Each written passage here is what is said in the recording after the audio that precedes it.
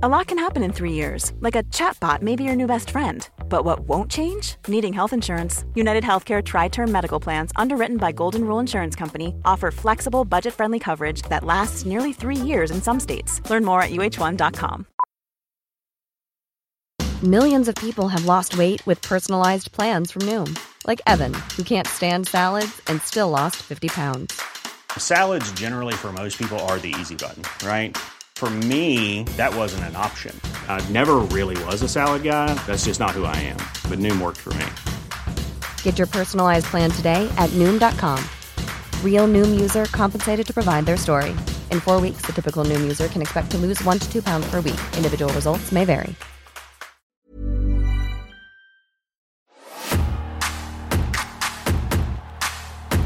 The boyhood dream has come true. All of you! Spoke to me! You're about to find out how ugly mankind can really be. Myself and the clique are gonna dance all over your face! Talk about your Psalms, talk about John 3:16. Austin 3:16 says I just whipped your ass. To the Cultaholic Classic review as the other Cultaholic lads get set for a Summer Slam in 2022. We are here via our Ica Pro powered DeLorean in 1996, where we're preparing for a. And who be we? I be fake Geordie.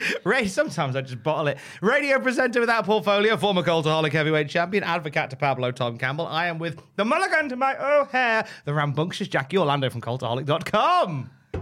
Tom, You are getting over like Rover as Jackie Orlando. Well, what can I say? The Orlando life is Sunny. rarefied air. It's What do other people make of the fact that you're now being referred to online so much as Jackie Orlando? See, I can't remember if it was Sean or if it was one of my mates who was just like, "Where's Jackie Orlando come from?" And I had to explain, and they were like, Orlando. Oh.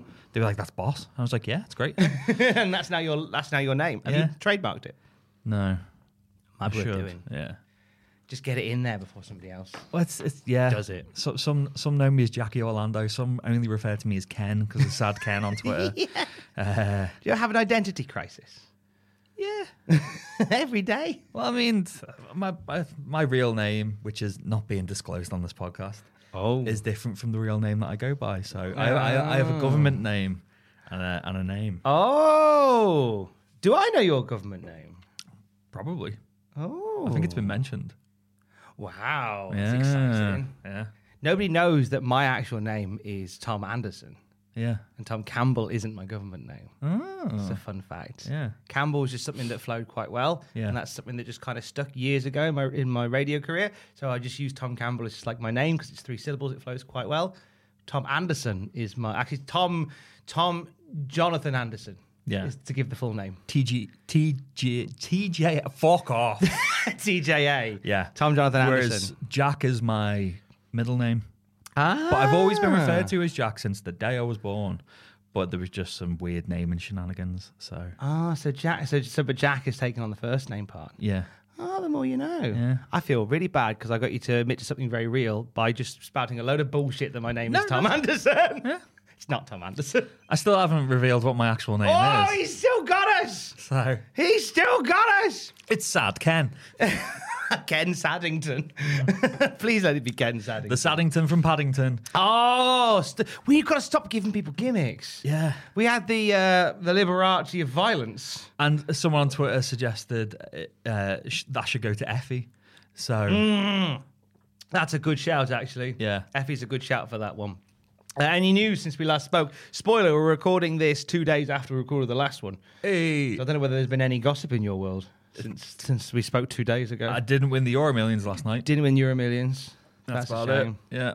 That sucks. Because were you in? No, you'd gone when we were talking about it yesterday. I think I had Because to. Ross was like, "Oh, it's 184 million," and then the usual, conversation. What would you do with the money? And Ross went, "Oh, I'd still work and I'd buy a 5-bed house in Morpeth." And I went mad at him. I was like, "It's 184 million." I said, "If I win that, I guarantee that by the end of the year, I'll have eaten human flesh." It's like, But would you still have worked though? No. I'd retire and then just I'd go feral. I know it. They call him Mad Jack. He lives in that estate up there. He comes out once at night to put the bins out, and he's just like foaming at the mouth. I'd sort out everyone I know and love and just be like, leave me alone now. And then I'd disappear. And then they'd be like, oh, we think we saw him in Helsinki. It's like it's strangling a horse. And then I'd be like, nah, I was on Mount Fuji, fuck you.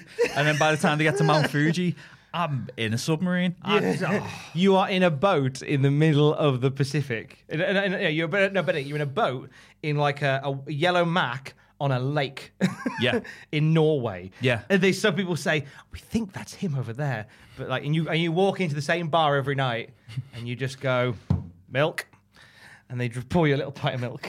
And I only pay in bars of Nazi gold. I'm just like, I'd go insane if I won that amount of money. Ross was like, oh, I was like, you could do whatever you can make a football podcast. And he's like, oh, I did one of those, it didn't take off. I said, it wouldn't matter, Ross. You'd be worth 184 million pounds. Would not matter. Anything. I like the idea of that. I think, getting everybody that I know and love settled and happy, buying somewhere nice at Alex, Pablo, and I. And I love the idea. When we get a house, I love the idea of when we become homeowners, I love the idea of having a shed, which I can build a radio studio in. That's always the dream. My brothers, wanted family to raise kids and stuff. I want a shed. I can put a radio studio in. And Alex is like, that's cool because I can use it too. Yeah, that's fine. Yeah. Alex wants a walk-in wardrobe as well, and I want a radio studio. So that'd kind of be all we'd need. And do you know what? I'd probably be a bit like Ross. I'd probably carry on working too. You fucking would as well. I would. I'd go mad. I'd still have to pick up radio shifts. I'd still have to do stuff like that. I'd probably find a nice little community radio station somewhere, which is kind of down on its luck. And I go, I'll come in and do the breakfast show, and I'll do it for £1 a day. Just so you can say you've paid me, I'll do it for £1 a day. See, I thought you'd try and bring back pirate radio. I thought you'd just buy a big ship and be like, do you know what? Even if it's not in international waters, just if it's off, just in the channel or something like that. That's a nice idea. That's a lot more work. I like the idea because I genuinely believe, not to get too radio anarchy because that's not why you're here.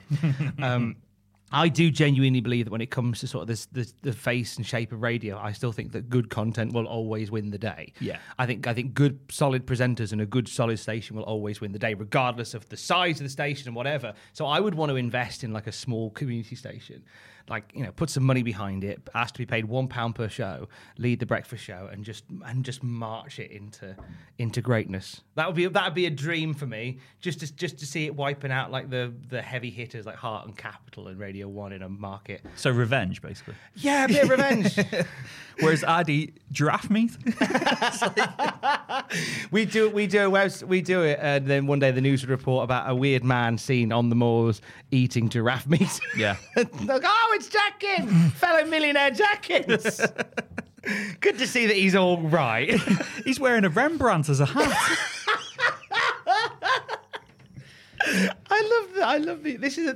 Do you know what? Whereas kind of mine feels like a sort of a triumphant sort of feel good movie. Yours feels like a manga comic. It'd be fucking horrible. It would be horrible. Any manga artists or anime artists that want to create the Jackie Orlando millionaire comic story, I think it'd be amazing. I could just picture those beautiful shots of like of long ranging fields and meadows, and this figure in the distance that gets closer and closer, and then it's just you. That's it. You turn to the camera and you're like chomping on a bear's head.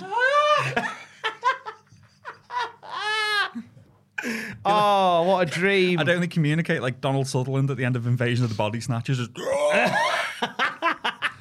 I'd love that. Yeah. That'd be a wonderful time. Anyway, I'll tell you what else was a lovely, wonderful time. What a pro. 1996. What a pro, ladies and gentlemen. Thank you very much. If you're on a community station and I win the lottery, we're taking it to the top. February 26th, 1996 is the week that we are in this week for Classic Raw Review Shenanigans. So in a minute, Jackins is going to tell us the changing shape of the wrestling world. And this is a massive week in the WWF. Oh, God. And it is not hyperbolic to describe what happens this week as seismic. Yeah. This is the first domino in possibly the biggest shift in wrestling history. Yeah. So It all starts here.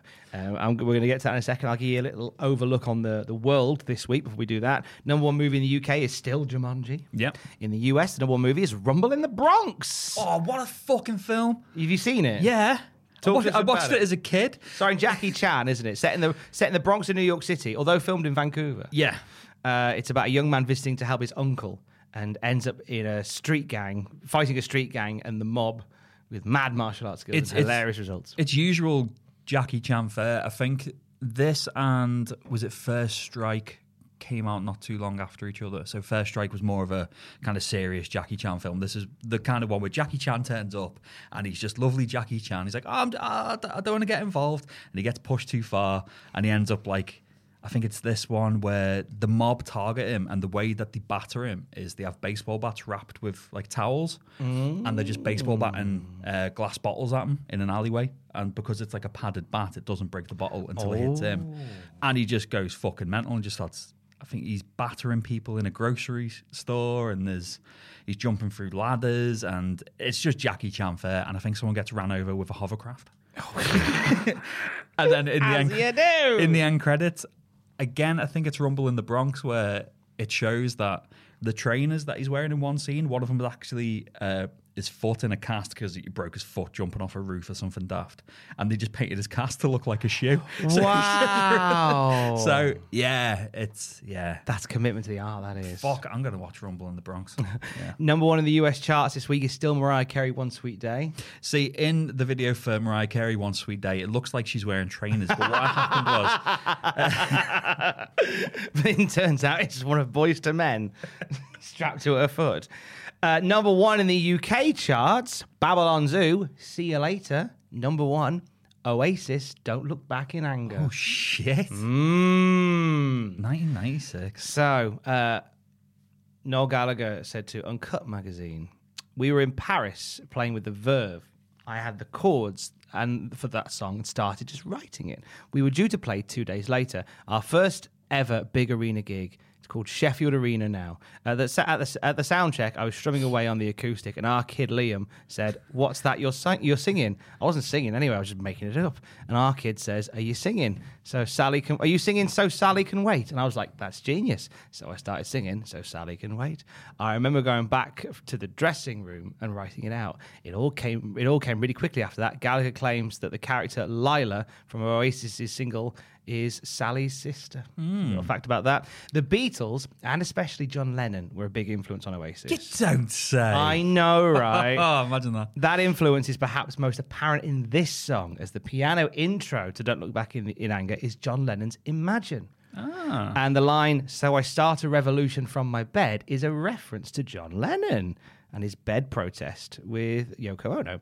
Noel told Daniel Rachel of The Art of Noise that he borrowed the line, "The brains I had went to my head," from Lennon's tape-recorded notes for a memoir that he was planning to write before he died. Noel Gallagher wrote the line, "Stand up beside the fireplace, take that look from off your face," because when he was a kid, his mother used to make him stand next to the fireplace to have photos taken, and he always looked grumpy. So she told him to take that look from off his face. Oh, very nice. Some lovely facts about arguably one of Oasis's biggest song. Because you got and Wonderwall, isn't it? That and Wonderwall. They I think Noel and Liam decided between each other who was going to sing which. One sang Wonderwall, one sang Don't Look Back in Anger, and I think Don't Look Back in Anger is one of their greatest pieces of work. I think. Amazing song that still to this day resonates.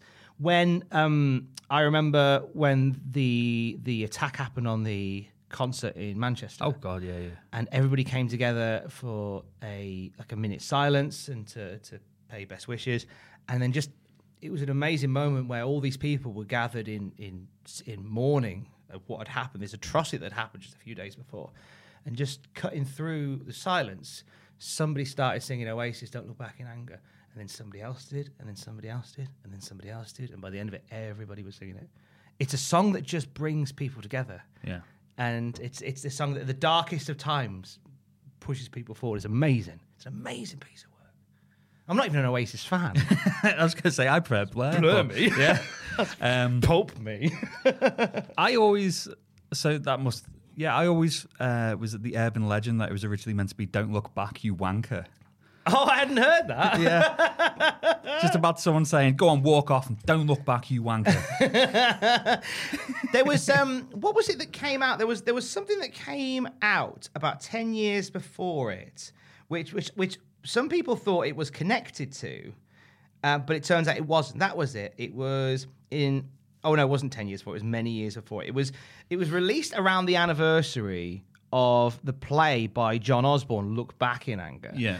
But I think that was just a coincidence. A lot of people went, is it connected to that? It's like, no, it just happened to fall that way, just serendipity, mainly. So massive song by Oasis, which I think everybody just knows. I'll be surprised if I ever meet anybody that doesn't know Don't Look Back in Anger. On this side of the Atlantic, definitely. I think even in America. I know Oasis did push through, but I don't know if it's got that same... I'm keen to know if anybody who listens to the show in America...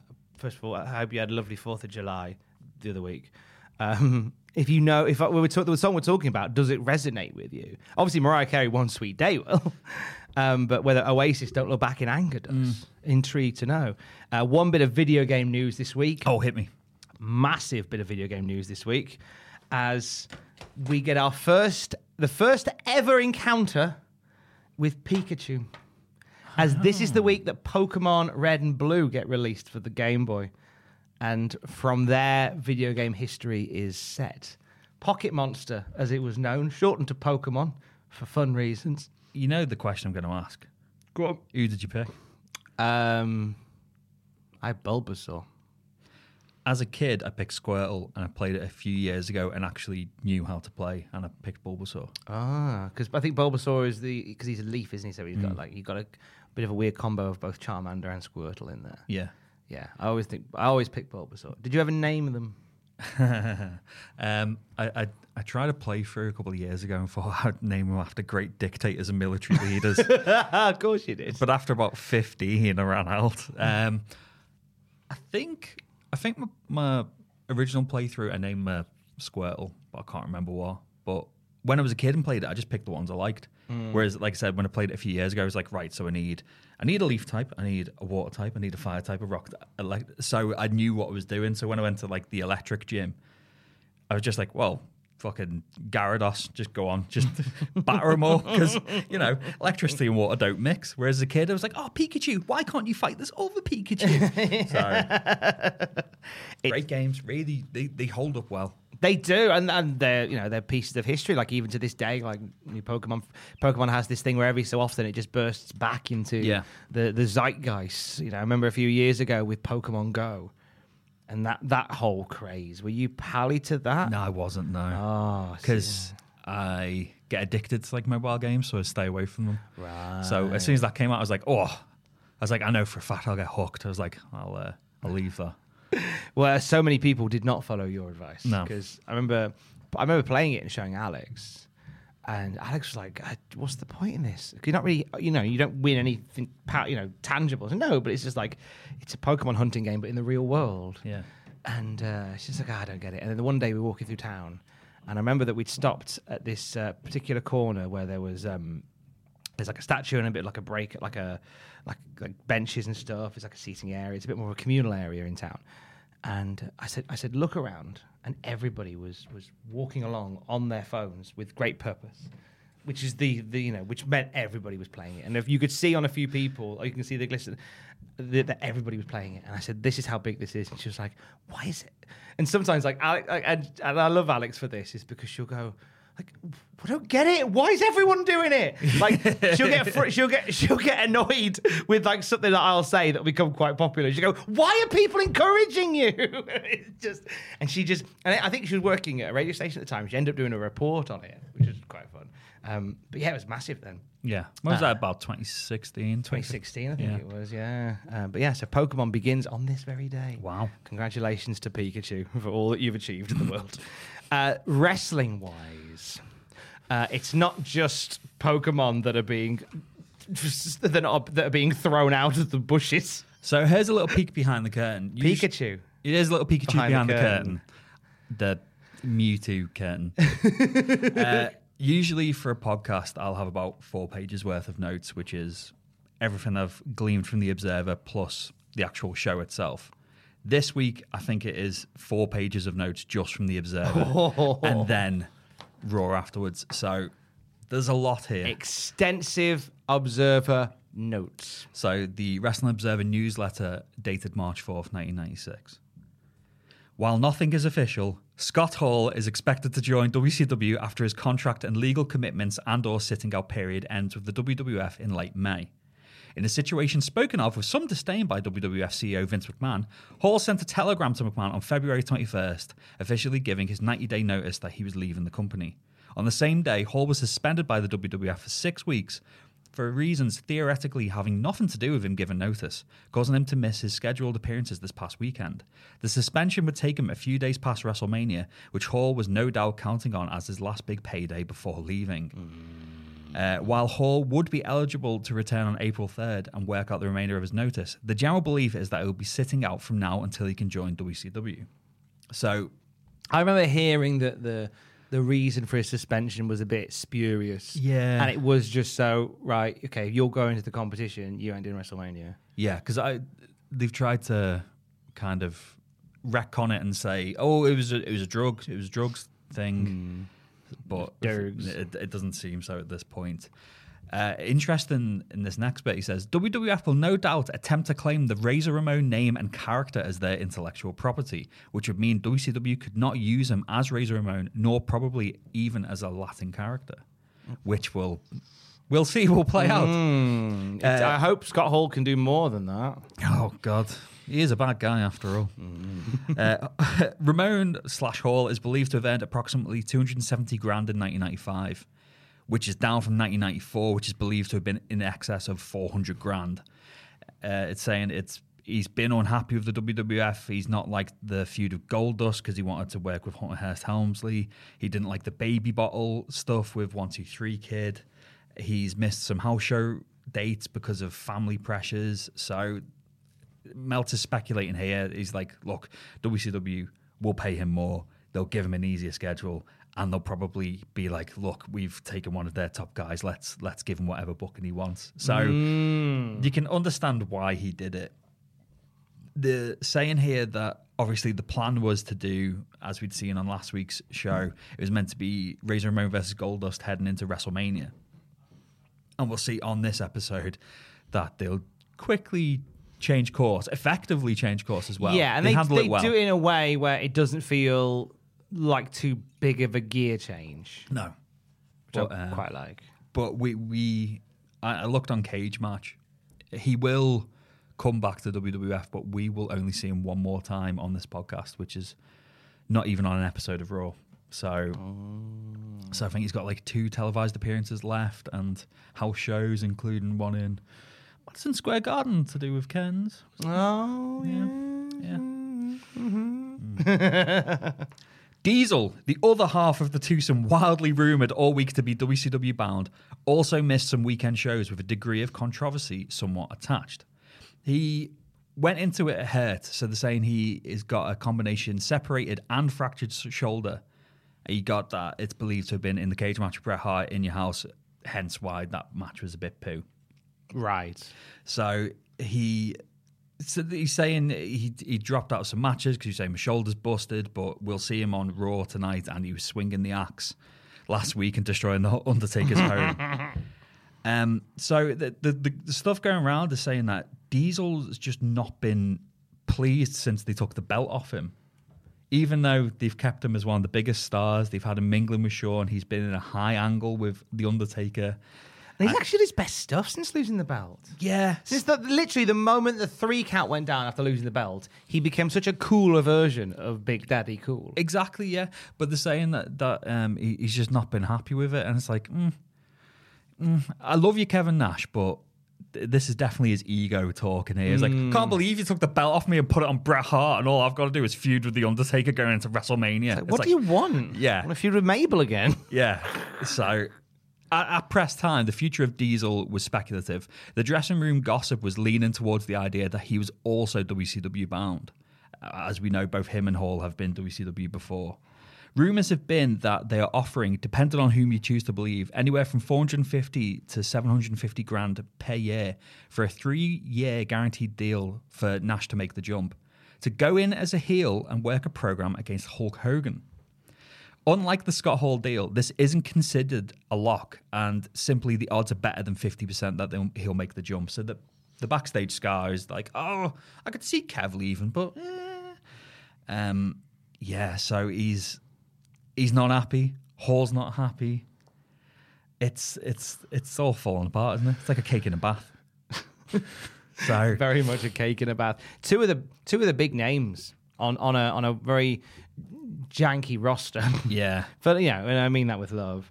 The Scott Hall thing, the Razor Ramon thing, I think is the most frustrating of all, because you go, oh, a crybaby match against the 1-2-3 Kid, a feud with Goldust, a 5-time Intercontinental. Just make him a world title contender. Yeah. It's not difficult. I'm just flabbergasted as why Vince McMahon looks at Razor Ramon and goes, oh, it's only a mid-card. He's a good hand in the mid-card. Good hand in the mid-card. Like, I don't get how you look at Razor Ramon and not think, let's just try him at the top. Like, for God's sake, you tried Tatanka. With the greatest no disrespect to Tatanka. Mabel was King of the Ring. Yeah. You tried, and Razor's tall, good looking, has a character that you own. Charismatic as bollocks. Charismatic as bollocks is over. You had Luger, who was 3 out of 5 of those things, and you went, get him to the moon, daddy. And it's just I'm baffled with. The Kevin Nash thing, I kind of, it's a weird one with Kev now saying, oh, I'm fed up. Because, as I said to you, he's doing the best stuff. Yeah. As this sort of tweener. I guess the idea of a tweener wasn't really one that was as floated in the mid-90s. No. So, obviously, in eyes firmly set in 2022, looking back, it's like, yeah, this is a cool character. This is a pretty groundbreaking character. But to Kev, I guess it feels like, well, one week I'm babyfacing it with Shawn Michaels. The next week I'm destroying Undertaker's coffin and beating Mabel in 10 seconds. I was just like, what am I doing? I can kind of see at that point why Diesel might have thought there's nothing going on here. Well, when you put it like that, yeah. Possibly, because we can't, he won't appreciate at the time just how revolutionary a character like that is, how Attitude Era facing a character that is, because at this point, there's no such thing as an Attitude Era. And, if he goes to WCW, I could imagine he might have a tweenerish role there and become maybe one of the biggest stars that the industry's ever seen. Just maybe. So, with the stuff with Diesel, obviously they've shit-canned Razor Ramon at Mania. He's off the card. But they're saying here, because obviously, like you said, McMahon and WWF, they value, clearly, Diesel more than they do Ramon. So they're kind of umming and ahhing like, shit, will he be at Mania? But the belief is he'll still appear against The Undertaker.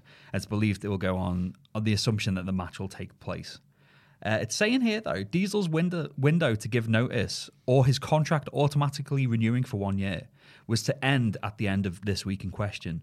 While he could give notice and leave in 90 days at any point in the year, according to the wrestlers under a WWF contract, if he were to give his notice late, or what's considered as late, he'd be given likely a conditional as opposed to unconditional contract release, meaning he'd be allowed to work anywhere except for WCW until the end of the rolled over contract, which, should he not give notice, would be late spring 97. There's not much other anywhere to work. Yeah.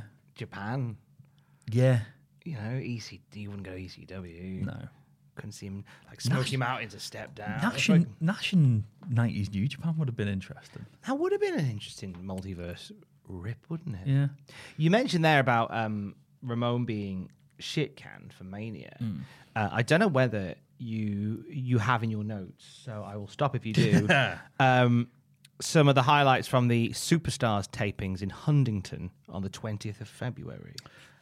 With the tag title tournament. There's some tag title tournament stuff in there, but there's a few other bits as well. No, I must have cut them off. Well, I was just because there's this one bit that they taped on the 20th of February that Dave Meltzer says will never air. Yes, I did see that and I didn't put it in. I was only going to put it in because we talked about how the direction of the Ramon thing has changed. Yeah. But with all of that going on, they filmed a segment on Superstars taping in Huntington with Roddy Piper and Razor Ramon.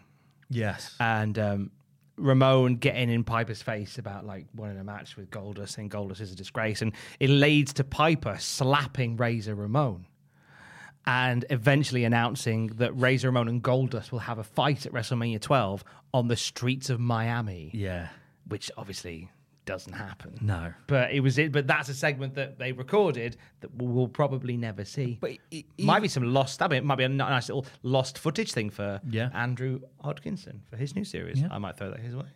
But even twisting it as well, imagine if they would have went, all right, Mania, Piper versus Razor. Oh. That is Goldust out in the cold. Yeah. Dust. Well, I mean, but Goldust could have defended the title against anyone, I suppose, if he still has the title come Mania. But yeah, that's true. Yeah. Or you could have done Goldust Ramon with Piper as referee. yeah. So sort of insert him in that sense. Yeah. Because then that kind of... Because I think they would have looked to have tied like a bow on the Goldust Ramon story at Mania. Yeah, but true. obviously with Ramon handing his notice, Vince has got, well, you ain't getting a WrestleMania paycheck then, stop that. Yeah. Hand your notice in after WrestleMania.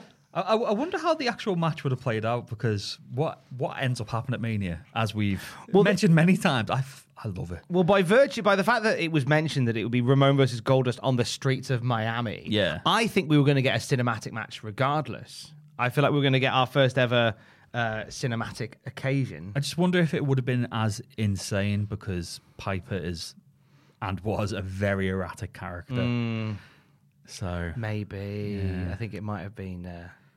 Maybe they might have parked it just all the same. Yeah. So Razor Ramon's leaving. Diesel might be leaving, but the Ultimate Warrior's coming back. Yay! He's agreed to a contract to return as a regular, starting with a WrestleMania match against Hunter Hearst Helmsley. Yeah. According to Vince McMahon, he and Warrior agreed to a deal in which Warrior would work an unspecified amount of road dates, but not full time, along with major shows. So it sounds kind of like a Brock Lesnar deal. Yeah. Vince said that after WrestleMania, he was planning on rotating the schedules of the top talent so that in most cases, not every major name would appear on the house show tours, so that guys would have more time off. That's fair. Yeah. But then you're lacking in top guys anyway. Top guys, and someone will be taking a sabbatical after Mania. So. Oh yeah. Jeez. So another name down then, isn't it? Yeah, exactly. Jeebus. If only there was some good hands in the mid card that they could build. No, because they're good at the mid card. Baron von Raschke in the mid card. Baron von Raschke. We're not building Steve Austin. He's where he needs to be. Good hand in the mid card. The kids love the ringmaster. Kids love the ringmaster gimmick, but not enough to make him a main eventer. They like him before the interval. They like the ringmaster here, and they like the warrior here. They like the ringmaster, and then they want to go and buy a sausage. Sausage in a firm hand. Don't worry, I've got you sorted, lads. Sausage King. I've opened a cart around the corner. So once you watch the ringmaster match, come with Sausage King. But if you want Cumberland sausage, you'll have to go around the block, because that's where they are, because the different packaging is a big coil. You have to ironically go in a circle around the block to get to Cumberland Sausage King. It's just me in a different hat. It's me in a curvier hat. I'm next to Bun King. Oh, King Kong Bun King. Oh. Vince McMahon was very upset at reports here and other places calling him a hypocrite for bringing the Ultimate Warrior back while taking shots at WCW about the steroid fair policy. point well made. Yeah. Apparently, Vince has said he has no idea what Warrior will look like in his tights and whether or not he's been taking steroids. But if he has, once he returns, he'll be under the same policy as everyone else. If he has been taking steroids, and that's if, in a few months, you'll be able to see the physical changes and he'll have to get off. This quote I thought was interesting. Vince said whether it was the Ultimate Warrior or Ahmed Johnson, what they were doing before they were under contract is not his business, but they'll be held to the same standards as 1, 2, 3 Kid or anyone else once they start. Ahmed Johnson going, why you mentioning me? He's just like, shut up. Hey, Ahmed Johnson. He's a beefy lad that's definitely not done a... Shut up! Ooh. So it's McMahon going on again about the steroid policy, saying it's excellent, but not, it's not foolproof. It's not for everybody. Someone could be taking a little bit of steroids and getting away with it. Who knows? Well, WCW, you can fuck off, is what he said. That's very accurate to what he said. Many in wrestling over the past week have joked about whether or not Diesel and Ramon will contract the dreaded SWGS, sudden weight gain syndrome, weight gain syndrome that others have contracted once leaving WWF for WCW. Oh, they become chunky boys. But it's weird here. McMahon claimed we're hypocrites for not going harder after WCW as compared with coverage of the WWF steroid policy. It's almost like one of them went to trial. For giving the Ultimate Warrior the nickname the Anabolic Warrior, with Vince saying, no, it was Hulk Hogan and superstar Billy Graham and other guys who are down there, Atlanta. They're the ones for, steroids and that, just Ultimate Warrior just kind of came along afterwards, but it's Billy Graham and Hulk Hogan's fault. Yeah, I don't know why. I don't know everyone else is doing steroids apart from me, who was tried for doing steroids. Oh, my neck. Vince is such a carny. We'll never see his likes again. Oh, God. So we've still got a lot more to cover here. Yeah, it's fine. I'm going nowhere. So a couple of little quick hits and then a bit of weird news. So Jeff Jarrett's expected to be off WrestleMania because of his back. Apparently some vertebrae problems appears to be serious. Been carrying the USWA for too long. Oh, he has. Oh. Don't worry, Brian Christopher. It's all up to you now. You got this, brother. We'll hear on Raw tonight Vince going on about Vader versus Yoko. But already it's saying here in The Observer, the original scheduled match has been changed to a 6-man tag, which we'll see play out on Raw, so I won't give it away. They kind of get us there without announcing they've got us there. But when they do it, Vince will say, oh, it'll be Vader versus Yoko soon. Yeah, oh. They're still announcing that it's those two, but it just so happens that there's a couple of other players that could be chucked into the club if need be. Tag team title tournament final, which the best guess it'll be Body Donners versus the Godwins in the pre-show. Rumors are that the Body Donners were to beat the Guns at Mania. Oh, apparently, and saying that Nacho Man Huckster will also be on the pre-show for reasons we covered last week. Yeah, that way they don't get in bother. Several wrestlers who weren't being booked have been pretty much let go. Amongst them, Mabel and Mo. The deal is apparently that even though WWF won't book them anymore and is, for all real purposes, dropping them, they're given conditional releases, which means they can work anywhere they want until their contract expires. Except WCW. WCW. Right, so this is where... because at this point there was some speculation, and there would be more, and it would get faster in years to come, that WCW made overtures to get Nelson Fraser in. Yes, there was rumours that he was going to be in the NWO, wasn't there? Yeah. Which... there's a time and a place for Mabel, Viscera, but NWO, not quite. So does this mean now we won't see Mabel again on the Classic Raw Review until, I think, 1998? Heading into the Rumble, I think. He pops up. Does he not pop up after Shamrock wins King of the Ring? Yeah. And he's doing this thing where he's like the King of Kings. Yeah. And I seem to remember he beats Mabel. He does, yeah. And then we see him again in 99 in the Road to the Rumble, and that's when he becomes, everyone's favourite bin bag laden warrior, Viscera. Yeah. Great music. As a kid, I was like, it's crap. But me liking beats and stuff, now I listen to it, it's like, that's amazing, that. You could rap over that. Obviously, he's no longer with us, but he's made a comeback. He'd have a little rap track over that. His name's Mo. His name's not Joe. His name's Mo. His name's not Joe. We got stars collide. We got stars galore. We're gonna see a show like never before. The mission is the titles, and we will win. But we all gonna rock WrestleMania tail. We're on a mission. Got one more match. This one's in the bag. 10 men in the ring for a 10-man tag. That didn't happen. Thank you. That's MC Tom Anderson. MC Tom Anderson in the mix. Are you ready for some fucking insanity from Mexico? Hang on. Get comfortable. I'm just going to put my phone on airplane mode. Airplane mode. I am ready. Right, so we don't usually cover much from the world of Lucha We Libre? don't know. We dabble, because at this point, AAA were making a name for themselves. Conan is often said to have been like the biggest draw in the world at this point. But we don't really cover it because I've never really watched much of it. I've only seen the stuff when the AAA guys coming into ECW and then eventually WCW, but the actual stuff, and a lot of it is lost footage as well, isn't it? Mm-hmm. So, February 25th, at a magazine awards dinner, wrestlers from AAA and Promel got into it, causing a major disturbance, and this was not an angle. The situation apparently started when Pieroff Jr. of AAA, who was apparently already drunk by this time, By this time. made a crack at El Sino of Promel, who has lost a lot of weight. So he said something to the effect of, they don't even pay you enough money to buy food. Ha ha ha.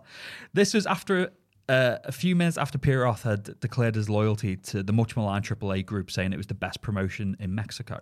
So AAA's been getting a lot of heat with commissions in the media because they've gone down the FMW, ECW type wildness, cage matches, everyone pissing blood, chairs, tables, all that stuff, which is foreign to Mexico. So, and has resulted in 2 major fan riots over the last few weeks, according to this. So as this argument between Sino and Pieroff, it grew more heated in, as Meltzer puts, the dark Mexico City disco where the awards dinner was taking place. Sino punched a statue of a palm tree, which flew and hit 2 women, one of whom suffered a broken nose, and the other, a female wrestler, La Sirenita, was bleeding profusely from the head. At this point, Conan, known for having a hot temper and seeing all the blood, claiming he thought it was Antonio Pena who was bleeding, got in Sino's face. Sino mouthed off to Conan about how he kicked his ass 7 years ago in a dressing room brawl and would do it again. Threw a punch, which missed, and Conan threw one back, which didn't miss, and wound up either bruising or breaking his knuckle on Sino's mouth. Before long, they dragged Conan out and began yelling at him and threatening him with a suspension in the Distrito Federal before this incident, and because they think he's destroying wrestling with this foreign style. And he's been ordered before a commission on February 27th. So Conan's just gone, dickhead, and smacked someone in the face. Conan's been very verbose, saying to the rest of the world laughs at the old Mexican style and used terms like dinosaurs to describe the retired wrestlers in the various commissions that have come down on all the chair throwing, ladder using, table breaking. So he's basically saying, we're making Lucha Libre cool, we're making it important, we're making it vibrant, we're spreading it across the world, and you're just all old bastards clinging on to the good old days. The good old days. So, right. Conan's been suspended from this Distrito Federal, which is where most of the television is taped, until further notice. Although the commission in the past attempted to suspend Octagon and Mascaro Sagrada and Pena and AAA, they just simply ignored it, which explains a lot of the commission heat on AAA. So people they're saying, right, you fuckheads, you're banned. And they're just like, no, we're not. Conan has been using someone called Janet in a Sherry Martel type heel role, which is, again, unheard of in Mexico City and has caused tons of heat. But like I'm saying, there's been riots in Acapulco. It hardly ended there. After he was removed from the ceremony, Sino returned with some friends from the Mexican version of the FBI, which is ultra corrupt, where Sino has worked in the past. Sino and his friends got into a shouting match with Antonio Pena's bodyguards, a couple of mercenary hitmen type, and guns were pulled on both sides. And they had the dreaded Mexican standoff, as Melters put here. So what started as an argument about someone's weight has got people with guns all over each other. Jeez. Fuerza Guerrera, the head of Promel, had words with Pena later, and Pena was trying to be diplomatic and walked away. Until Fuerza said something about Pena's mother, and they had a pull-apart brawl, but no weapons were pulled. After about 50 minutes, everything settled down, and they actually continued the award ceremony, with Pena apologising after receiving an award for the behaviour of his wrestlers. Sorry about that. Yeah. Anyway, So they had guns out and all this, and then everything just calmed down, and they went, anyway, sorry about that. Yeah. So everything's kicking off with AAA in Mexico. This came hot on the heels of an incident on February 18th in Acapulco, where AAA was apparently banned from the city forever, however long that is in wrestling terms. They did all the run-ins and table breaking, and the crowd rioted. This, like they're saying, they were using this valet Janet to get heat, but she interferes a lot. And then Conan pile drives her. And obviously, violence on women is apparently unheard of in Mexican wrestling, so this is causing riots, even though Conan's the face. The local television was not covering an event. They talked about how horrible it was. When they interviewed fans live leaving the event to try to get them to say how horrible it was, they all said one after another how exciting they found the new wrestler and how it was dangerous, but they had fun at the show. Had a lovely time. There was another riot on January 20th, which Conan, Damian, Psychosis all suspended from the state of North California, which includes Tijuana, for 3 months. After paying off the right people, it wound up reduced to the 3 suspended from the city of Mexicali for 1 month. It occurred in a hair versus hair match with Cholo Garcia, who's a local favourite, and Damian. After numerous chair shots during the show and the match, all of a sudden about a half dozen or a dozen fans began throwing chair after chair at Damian and Psychosis. The scene was nuts. Psychosis went out there after the fans to batter them, but Conan pulled him away before he attacked anyone. Conan then got in the face of several fans, but they froze up. Security was non-existent while the chair throwing and mini riot was going on.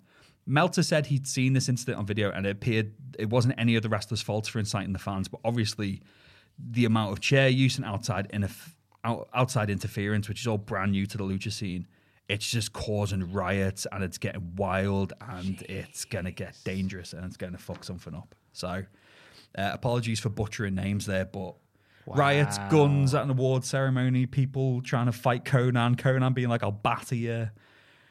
Yeah. Loco in Acapulco. If you stay too long. They did stay too long. The 4 tops entered the jet. That's incredible. Yeah. I never tire of hearing those stories where a wrestling angle plays out. Yeah. And people get like proper incensed by it. Like pile driving, a woman. Yeah. And the crowd like exploding. Yeah. Like, you don't get that anymore. No. Wrestling, everyone's too well behaved. But you usually hear these stories from like the 70s where like was it Terry Funk who famously got back to his car and realised he'd been stabbed by a fan and stuff like that. But this is 1996. I mean, I feel like you read stuff like that and you go, you know what? Somebody on Twitter called me a piece of shit, and at least they didn't stab me.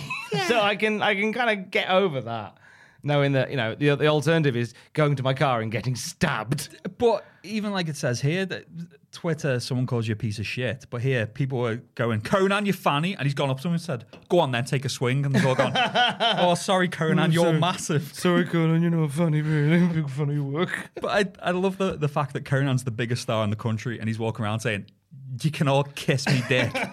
I'm going to do whatever I want. I'm going to start riots. I'm going to call you all old farts. And what are you going to do? You're going to ban me? No, I'll bribe someone. I'll be back. I'll be back. Don't you worry. I'll cause another riot. Fuck off. Oh, glorious, glorious times. So that is all wrestling news. I tried to condense that as much as possible. But there's a lot. Yeah. There's a lot. So And I'm not surprised. I assume there'll be a lot more in weeks to come. Oh God, yeah. There's bound to be because we're building to quite an intriguing time. Yes, we are. In the world of the wrestling. And I have to put my phone back off airplane mode in case the vet rings. Yes. That was the bit of real world news that I didn't mention. Was the vet was meant to come and see Pablo yesterday, but because there were other more poorly cats, they said, "Look, we're really backed up today with quite sick cats. I don't suppose you'd be all right to move yours." And I looked over at Pablo, who was just licking his own arsehole, and I went, "Oh, he's fine. Yeah, we'll do it tomorrow." But they said they'd call me before they got here. Good lad, pal. He's not starting any riots in Mexico, though. I got a few notes from the Superstars taping from t'other day. Yes, because we'd mentioned last week there was going to be a tag title tournament with Razor Ramon in it, and obviously that's... Now, apparently that plays out. So I've seen on Cage Match. Yeah, so that plays out as it's meant to happen. So the tournament goes on through there.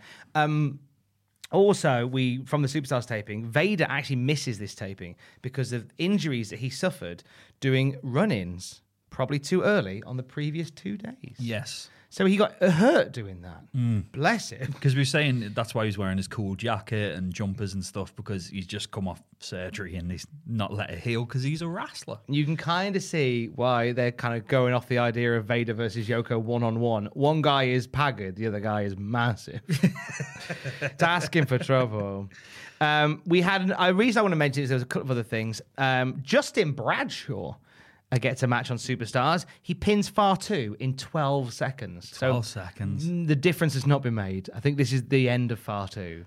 I don't know whether we see much of him going forward. I don't think he's factored in. That gimmick doesn't really stand up in 1996. I'd like Make a Difference far. I like Make a Difference far too. In 1995, it kind of fitted with the zeitgeist. I don't think it does in 96, which is why Justin Hawk Bradshaw, presumably with a lariat, just battered him in 12 seconds. Ooh, a bit of alternate reality though. Imagine Make a Difference Fatu standing up to the Nation of Domination. Oh, that'd have been great. Yeah. Oh, that'd have been fun. Yeah. Yeah. Well, we'll never get it. No. Herman the German has another run out. Hey. He pins former Smoky Mountain star Killer Kyle. He gets a win. Does Herman the German? Herman versus Kyle. Yeah, just Herman versus Kyle on Superstars. Shawn Michaels pins Shinobi with a super kick. Sweet chin music, basically. This is the last stand of Shinobi, I do believe, as it was Al Snow's character. He has something else that he's working on in the form of Leif Cassidy, which we'll touch on in a bit. After the match, Michaels also pinned Owen Hart and Jim Cornette into, I think, whether this was a send the fans home happy type thing. Yeah. Then after the show, he flew straight from TV to Germany because WWF have just got themselves a brand new TV deal on DSF. Which is groundbreaking because in Germany, WCW Nitro was on DSF, and now it's not because they've taken WWF instead. So they wanted to make sure that they had some good PR from WWF from the German audience. So Shawn Michaels straight from TV on a plane to Germany to go and do PR in Germany. I wonder if Ulf Herman jumped on that as well. Can you give us a lift back? And they have to sit next to each other and they don't quite have enough in common for 6 hours. That makes me feel a bit sick. Yeah. That makes me feel a bit sick. Shawn pretends to be asleep. Talks, snore, snore, snore.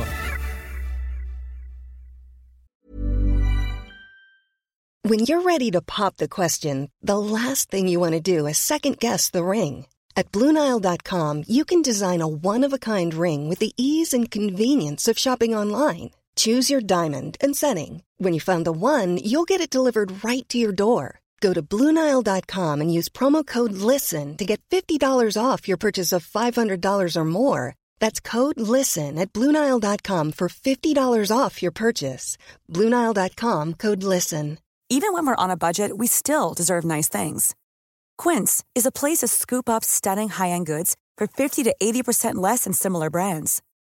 They have buttery soft cashmere sweaters starting at $50, luxurious Italian leather bags, and so much more. Plus, Quince only works with factories that use safe, ethical, and responsible manufacturing. Get the high-end goods you'll love without the high price tag with Quince.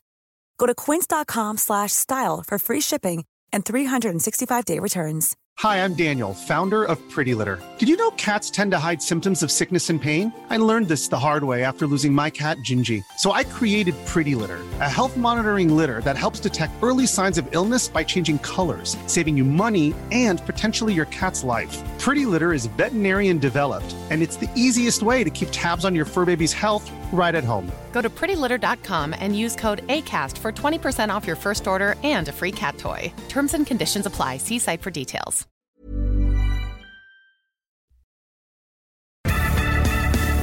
Let's go to Monday Night Raw. We kick off quick. It is Isaac Yankem, DDS, making his way out to the ring to the sound of drills. He is taking on Jake the Snake Roberts. It's my favourite theme of all time. Both his themes are so fucking good. We get footage of Jake Roberts dumping his snake on Jerry Lawler back at the Rumble. Not as loud a reaction for Roberts as the Rumble reaction. No. Jake hip tosses Yankem, takes control as Vince reflects on a tell-all interview that Jake Roberts did on Superstars about beating his demons. That will play into something that Jake does down the road. Jake's snake is no longer called Damien. This is another. I don't know whether this is a new snake or a snake, in typical WWF style, where they've taken an existing character and renamed them and given them a new gimmick. Jake's snake is now called Revelations. Because he's found the Lord. Not as catchy, I'll be honest. No. Yankem takes control in the corner as Vince informs us that Goldust will be on the phone later with some pertinent comments concerning Rowdy Roddy Piper. Now, as we've discussed already, this is the start of the Ramon Goldust feud being transitioned into a Piper Goldust feud. Yankem went for the DDS, but Jake held onto the ropes, which is always a nice counter. Follows up with a snap DDT, probably gets the biggest pop of the match. He does get a big pop. And he gets the 1, 2, 3. Lawler is jumping in case the snake gets out. Vince is winding him up, going, "Whoa, there's the snake!" "Oh, not really, JR. Not really, Jerry." Roberts leaves with his bag over his shoulder. And that's that. It was an all right showing for Roberts. He's not in the best of nick, but he's past his prime, but he's still over, isn't he? He's over. He's not as over as he was at the Rumble, but still over. And I think at this point, WWF quite like having some of those legend characters knocking around still to tie them back to the good old days. Did you notice the weird thing when Isaac Yankem was coming out and it cut to Jerry and Vince and they talk about Jerry Lawler's teeth? And he flashes a smile, and they put the sound effect of a ding and a little camera flash off his tooth. It was really, really strange. They've done this a couple of times with characters on Raw. I think it was before you had joined the Classic Raw review. This is in the Justin Henry era, which is like the Attitude era. The Justin Henry era, where we had Doink the Clown, and he'd do the whoopee cushion. Yeah. And they added in a sound effect as he landed. For comedy value. And there was a point where I believe we had Johnny Polo on commentary and he had access to like a soundboard. Yeah, he did, with like chainsaws and babies crying. So they had some fun doing that. We get another Ultimate Warrior vignette. Well, I say another one. It's the same one as last week, but this time, young fans have been spliced in between the clips, pleading with Roddy Piper to bring back the Ultimate Warrior. Please bring Warrior back. Please bring back the Ultimate Warrior. He hasn't done a steroid. I miss the Ultimate Warrior. I remember being -1 watching him beat Hulk Hogan. Otherwise, the same video as last week. Vince is hopeful that Warrior truly is coming back. Mate, you run the company. You should know. You know. Yeah. You should know, really. He's not only seen the booking sheet, he's written the booking sheet. He's written the booking sheet in his own pen handwriting. From that, we see Bob Holly waiting in the ring. I'm a fun car driver. I want to win all the matches. If you ask me what I want to do booking-wise. That's a common story where they go, "Bob, any creative ideas?" "Yeah, I'll beat everyone and win all the belts." Damn it, no, you'll be fast, Bob, and you'll drive a car. Fast, Bob. And you'll wear a red singlet. It is Big Daddy Cool Diesel versus Bob Holly. Big Daddy Cool versus Big Daddy Dead is official for WrestleMania 12. That's exciting. Yeah. Diesel and Undertaker at Mania 12. Big boys. Diesel has a bum shoulder. She explains the farting noises coming from his neck. Diesel has a bum shoulder, so says commentary, and this is something the Undertaker should be aware of. So they're playing up the fact that Diesel's walking injured. Yeah. Because he missed last week's house shows. He missed the house shows, yeah. So they're saying he injured his shoulder in your house, but he did work Raw. He's still swinging the axe all right, but he's a bit pissed off. Bob tries to get this one done with some punches on the top rope. To get into this one, with some punches on the top rope, but Diesel throws him across the ring, just hoys him over. It's a lovely bump as well. It's a lovely bump. Diesel cautiously looks on the canvas throughout this match in case Undertaker bursts through like he did at Rage in the Cage. Did you hear the fan as well going, "He's under the ring"? Is that when Diesel started looking? Ooh. I wonder if that's a little play to the yeah. crowd. No sign of him, so Big Daddy carries on beating up the racing car man. Bob's comeback starts when he counters a lariat with a knee, and eventually he knocks Diesel down with a clothesline. He does, yeah. Look at Bob getting offense on Kevin Nash. Got no reaction though. No, crowd very ambivalent the entire time. We go into the break and come back to see Diesel land a jackknife for the 3. So, like, literally, we come back from break as he's hitting the boot and the setup for the jackknife. 1, 2, 3. And then he's cautiously looking around as he covers, thinking Undertaker's going to pop up at any point. And he wasn't wrong, because as he's heading up the ramp post-match, the lights go out and the bell tolls. Lights come back on. Diesel's in the ring, but no Undertaker to be seen. Lights go out once more, and Taker appears on the Tron, telling Kev that he, the Undertaker, is the master of mind games. He tells Diesel he will see him on the dark side, which Vince and Jerry assume means WrestleMania. What do we think of all of this? I put basic squash, crowd didn't care. Post-match was a bit farty because they did the gong and the lights going out what felt about 17 times. Yeah, they kind of just kept teasing it, and And Looking about with it. They didn't have a clean gong, cheeky. So when it would go dung and then go ooh, and start playing the beginning of his music, and they just had to cut it off. So they didn't have the isolated sound. They didn't have gong.wav. No. They just had undertakermusic.wav. And Taker's promo sucked. I'll see you on the dark side. Oh, that means WrestleMania. But I've really loved how they built this feud. I've really enjoyed it. Yeah, so I think they're a good match. Yeah. Undertaker and Diesel. I think it's Diesel playing this character. Like, anybody can size up the Undertaker and get a decent match with him at WrestleMania. It'd be Kev at this point, and compared to some of the yahoos that Undertaker's faced at Mania. God, not naming Killers names. Row, King Kong Bundy. King Kong Bundy.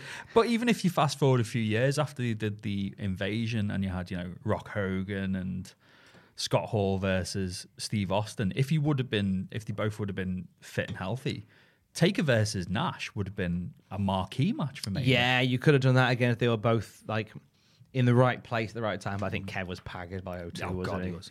Your thoughts? I thought it was. I mean, I was surprised that Bob got as much as he did. Yeah. I don't want to see Bob Ollie clotheslining Kevin Nash over. I don't need to see that. I worry that quite a lot of times I watch Raw, and the main criticism I come away from with matches is, "Oh, that could have been shorter. That should have been a squash. Yeah. Should have battered him and been done." Like maybe I don't see the bigger picture here, but then I just think that, well, no, like if Diesel's about to face Undertaker, don't let Bob Ollie get in a lariat and knock him down, a clothesline and knock him down. Even Bob Holly's dropkick wasn't as clean as it usually is either. No. Best dropkick in the game, and it was like, I'd have just had Diesel cut his head off with an axe. Cut his head off, yeah. Sod it. Fuck off, Bob. I would have had you could have even had a nice finish where Bob Ollie hits that dropkick. Yeah. And stands up and goes, "Yeah, I did it. Come on, guys!" But Diesel hasn't moved. Or Bob goes to the dropkick and Diesel just sidesteps, because as we all know, when you don't land the dropkick, it hurts. I've never understood that logic. I can only assume, when it comes to the logic of why a dropkick hurts when you miss, is that by landing your feet on something, it slows your momentum down. Right. So therefore, you hit the ground at a slower pace. Yes. I'm trying to excuse the inexcusable here. Yeah. But it's one of those wrestling leaps, isn't it? Like an Irish whip that you just got to accept it. I love it, using Irish whip in a fight. I throw the guy and they just keep on running. Where am I going? I don't even know. That'd be how I get out of a fight. I just Irish whip knowing there's no ropes there. So the guy would just keep running. Done. You just run the other way. Or do it near a lake, so he just starts running into the lake. Done. Starts swimming. When he starts swimming, hang on a minute. What's going on? I was having a fight. I've lost the fight. Oh, damn it, he got me an Irish whip again.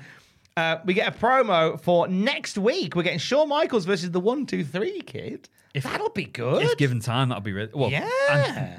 Click rules, isn't it? So they'll make each other look good. Yeah, and Bret Hart versus Hunter Hearst Helmsley. I'm trying to think whether we had a Bret Triple H thing ever. Not that I've seen. No, I don't think we did either. So that's intriguing.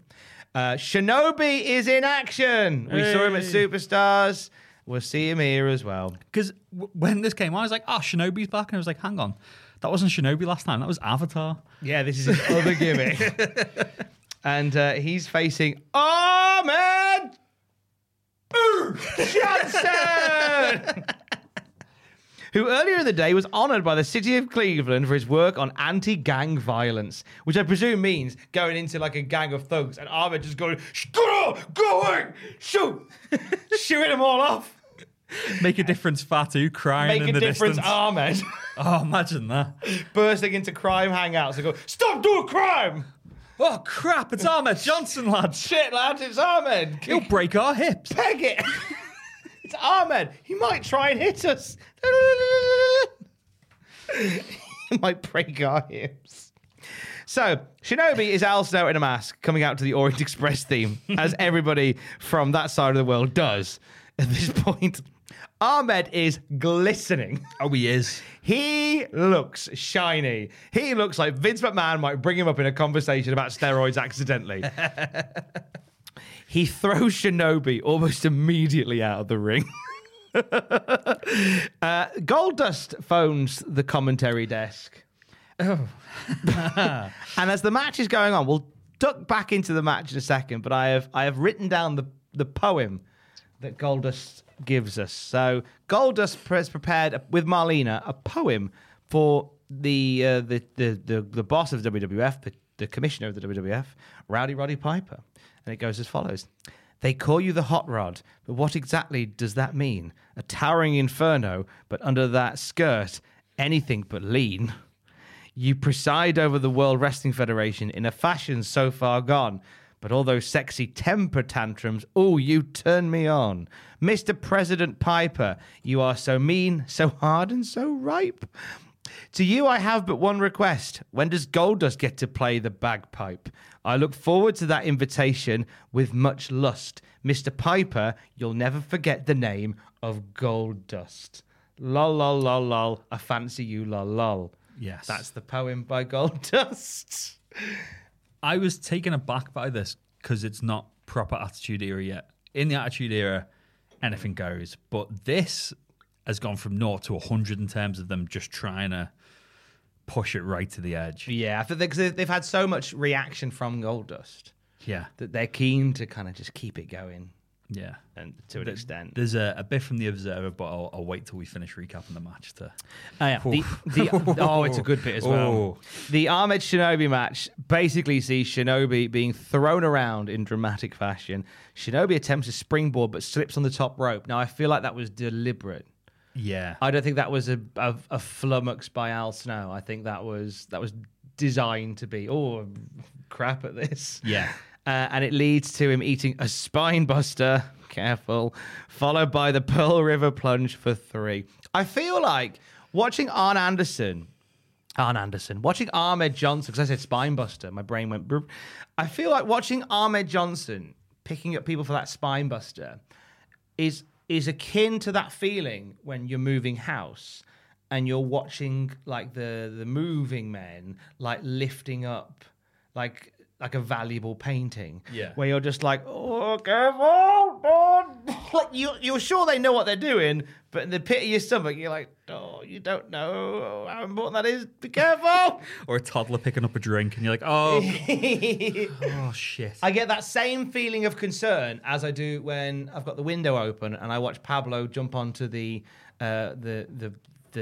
side and look through the window. Yeah. That same feeling of today's the day where he's just going to go and top speed by again. Fucking little dick. Thoughts on them?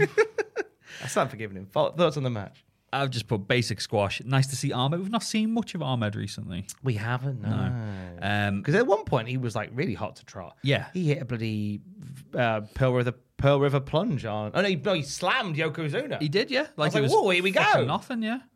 And we know that his push is going to continue. But yeah, it just seems like age. I was like, oh, Ahmed. We've not seen Ahmed for a while. That Goldust stuff, though, that was the talking point coming out of this, wasn't it? It was a really good way to pivot from Razor to Piper, though, I thought. Yes. I wonder if this was already written and produced, still thinking that, both him and Razor are going to both get on Piper's nerves until he sanctions a match. And then they thought, oh, fuck, we could... And they just went, you know what, let's just cut out Razor. Yeah. Carve him up, and let's just make it Piper.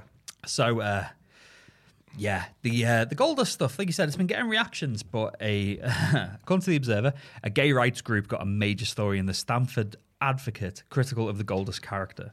They were mad at the message of portraying gay people as predatory homosexuals, as Goldust is portrayed as going after and threatening straight men and glorifying, whereas the WWF are glorifying the straight men beating Goldust up. They apparently weren't happy about, remember the Razor Ramon backstage brawl where he just batters where him. Razor Ramon was like antique shopping 100 miles away. Yeah. Heard Goldust go, fancy you, and then basically ran to the arena to beat him up. He's smashing him backstage with like anything he can get his hands on. GLAAD, which is the Gay and Lesbian Alliance Against Defamation, claim they've had 50 to 100 people protest this to WWF. And the WWF have yet to respond. GLAAD have claimed they will continue to protest until WWF turns Goldust into a character not offensive to gay people.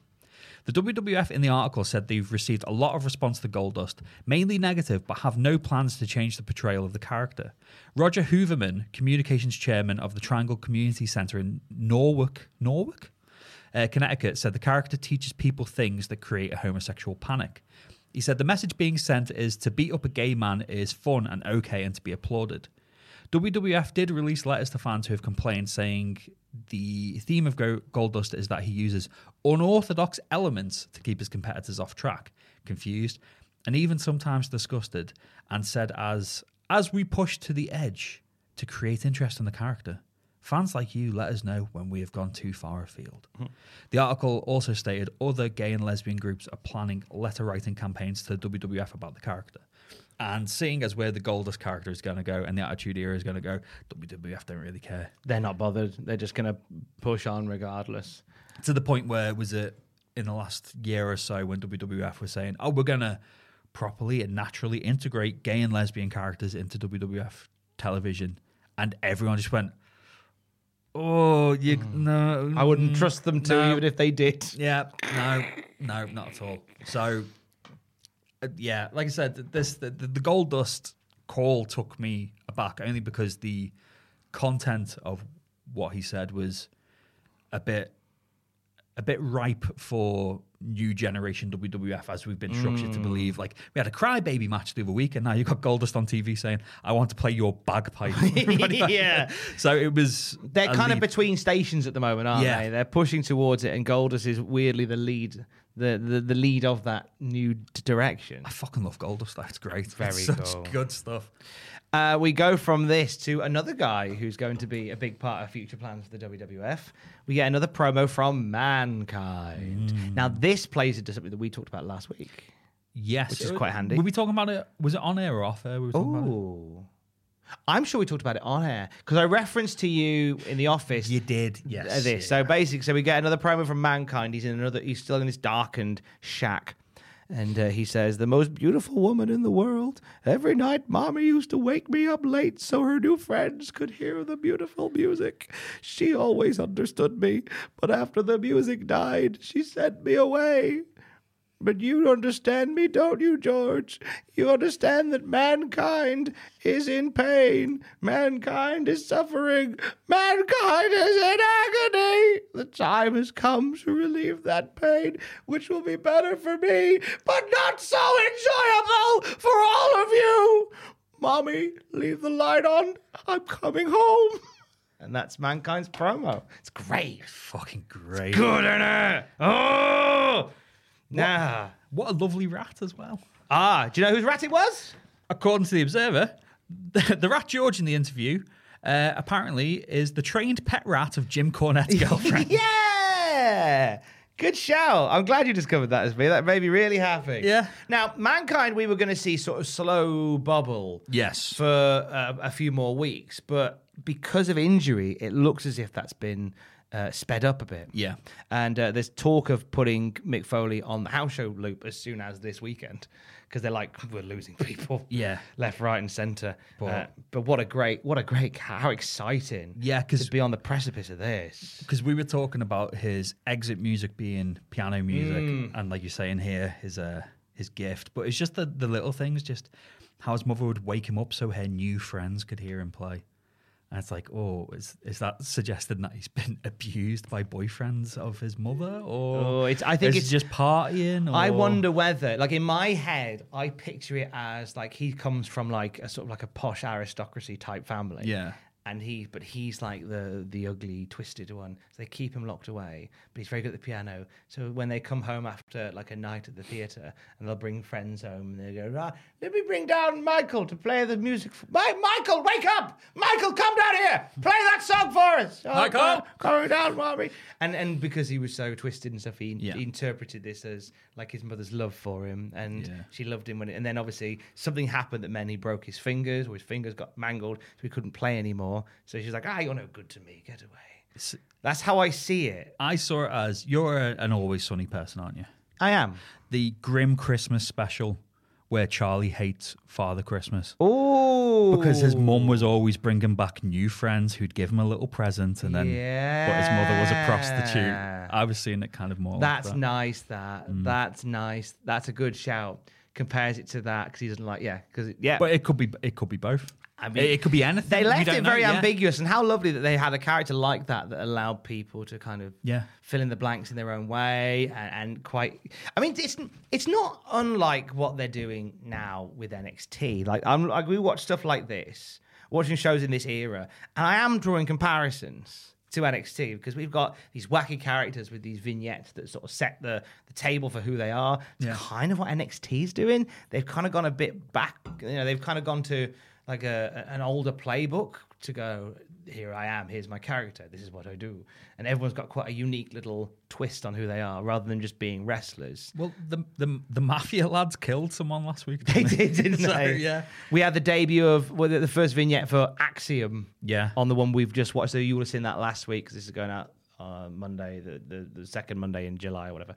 And that's the whole thing of like that's the one. Yeah, that's the thing. Like basically, he's like, I'm a geek, but I learned to wrestle, maths, wrestling nerd, and they just do lots of things like that. And this is kind of what they do back at this point, where it's just like great vignettes to build new characters. We are flogging more T-shirts on the WWF hotline. Yeah. Before cutting back to the Raw band. From here, we see tag team tournament highlights from superstars British Bulldog and Owen Hart beating Barry Horowitz and Hakushi. Next week, it's the Godwins facing the New Rockers, Marty Jannetty and Shinobi, a.k.a. Leif Cassidy. It was a great promo picture of Leif Cassidy as well because he looked gormless. For our patron-only listeners, viewers, he was just like, you definitely know he made that noise as the photo thing. He's like 3, 2, 1 and say cheese. This is like a throwback gimmick, isn't it? I've never actually seen any of the New Rockers Have stuff. you not? No. It's not. You know what? I don't mind it. I don't mind the New Rockers. It's a shame for Marty Jannetty because it's just like Marty Jannetty. At no point does he play it with any trace of irony, from what I recall. He just plays it like, oh, the Rockers again. And I feel like he could have put his tongue a bit firmer in his cheek on it. Yeah. Whereas Leif Cassidy just kind of, I think Leif Cassidy plays it up a bit because the whole thing is it's meant to be a bit of a joke. I think it's meant to be a bit of a joke. Yeah. Because it is like a throwback. Because otherwise, well, of all the people, why Leif Cassidy? It's because with the greatest respect to Al Snow. Oh, of course. Love Al Snow. But I because it was Leif Garrett and David Cassidy, isn't it? So it's meant to be the kind of 70s throwback. That's where the name comes from. But I love oblivious heels. In anything, like one of my favorite cartoon characters is Daffy Duck. And in Space Jam, when he runs out, just going, thank you. And it's just silence. I love it. Someone thinks that the absolute bee's knees. They don't realise why they're getting booed. They're just like, oh, no, I'm great. Honky Tonk Man was very good for that. He was fantastic. Thank you very much, your audience. Yeah. Like, everyone's booing the shit out of it. Yeah, it's brilliant. We have up next a summit for our WrestleMania main event. Shawn Michaels and Bret Hart are set to meet. Shawn Michaels out first. Jerry Lawler says his popularity is like the Beatles.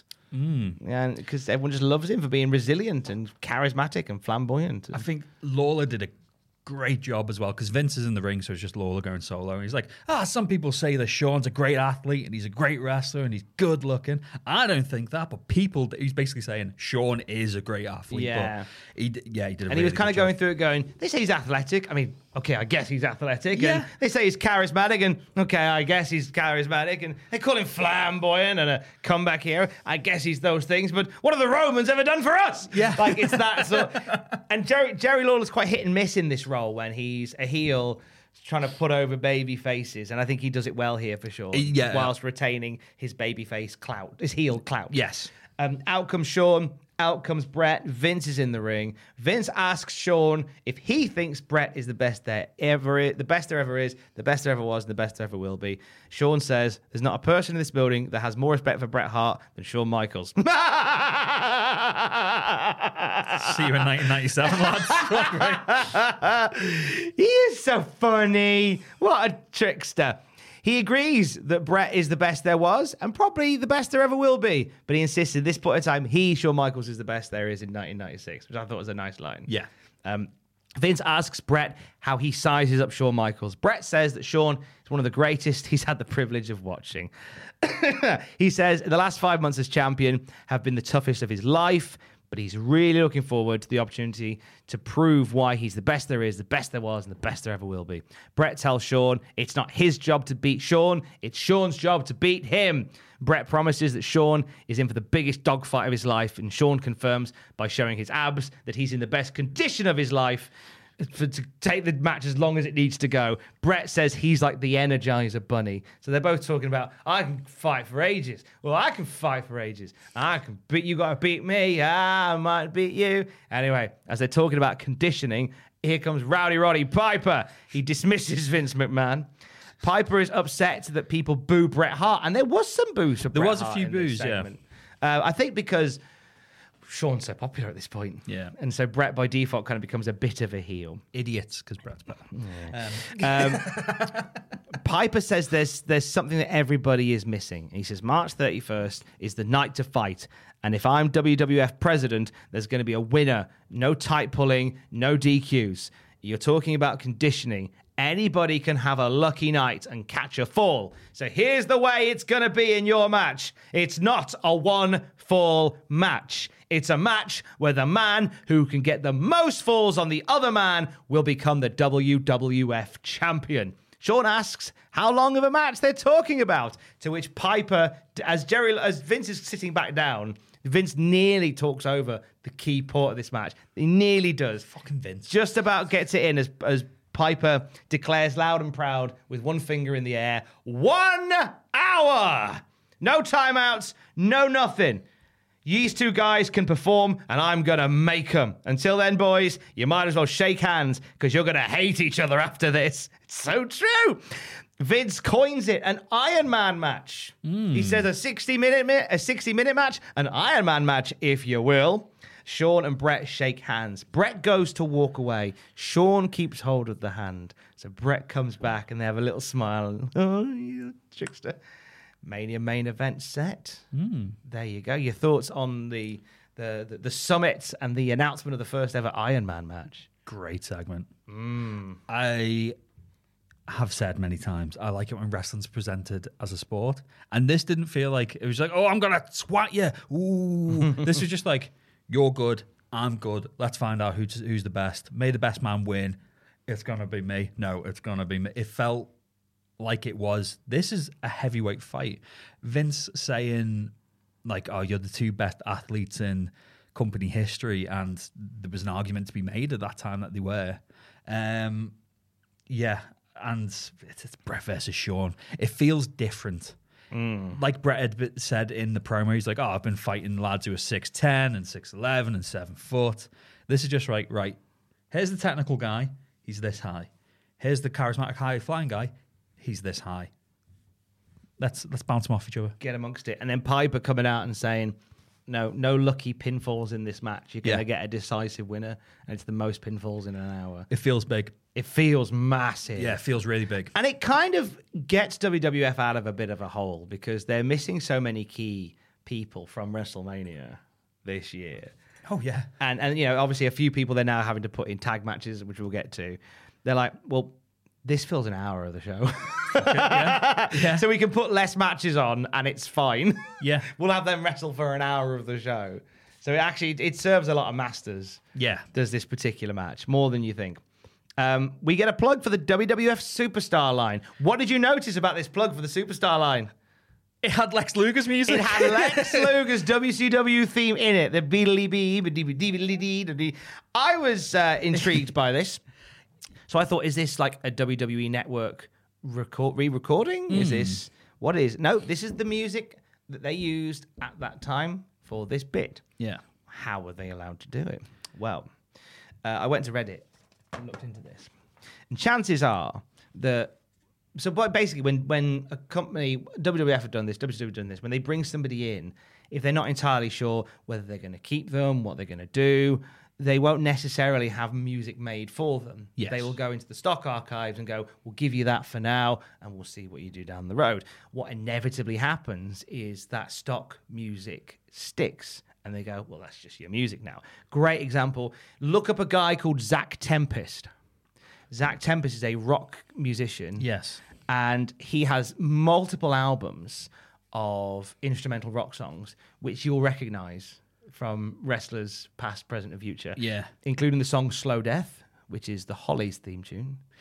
Yes, because years ago, and I've been looking for this on YouTube, the game Downfall, you know, the board game thing where it's a bit like Connect 4. Yeah. There was a TV advert for it in about 2000, which had the Hollies theme on it.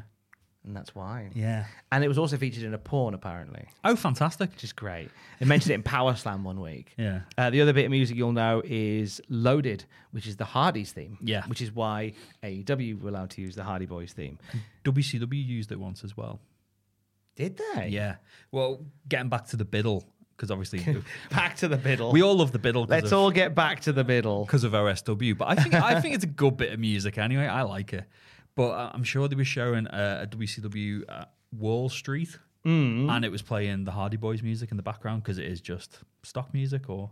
That's interesting to know. But the stock music thing throws... It's funny that comes up because I had a message on Instagram from Chris Haitley. Thank you, Chris, if you listen to this, who expressed his utter confusion when a Warhammer group that he follows were advertising a video coming up, presumably about painting the figures, that used the Cultaholic News theme on it. And he went, that threw me off completely. Because, true story, should you wish to use the Cultaholic News theme, YouTube audio library, the song's called Far Away. There's tons of examples. There's one of the fast food restaurants at the moment has got a TV advert with the... I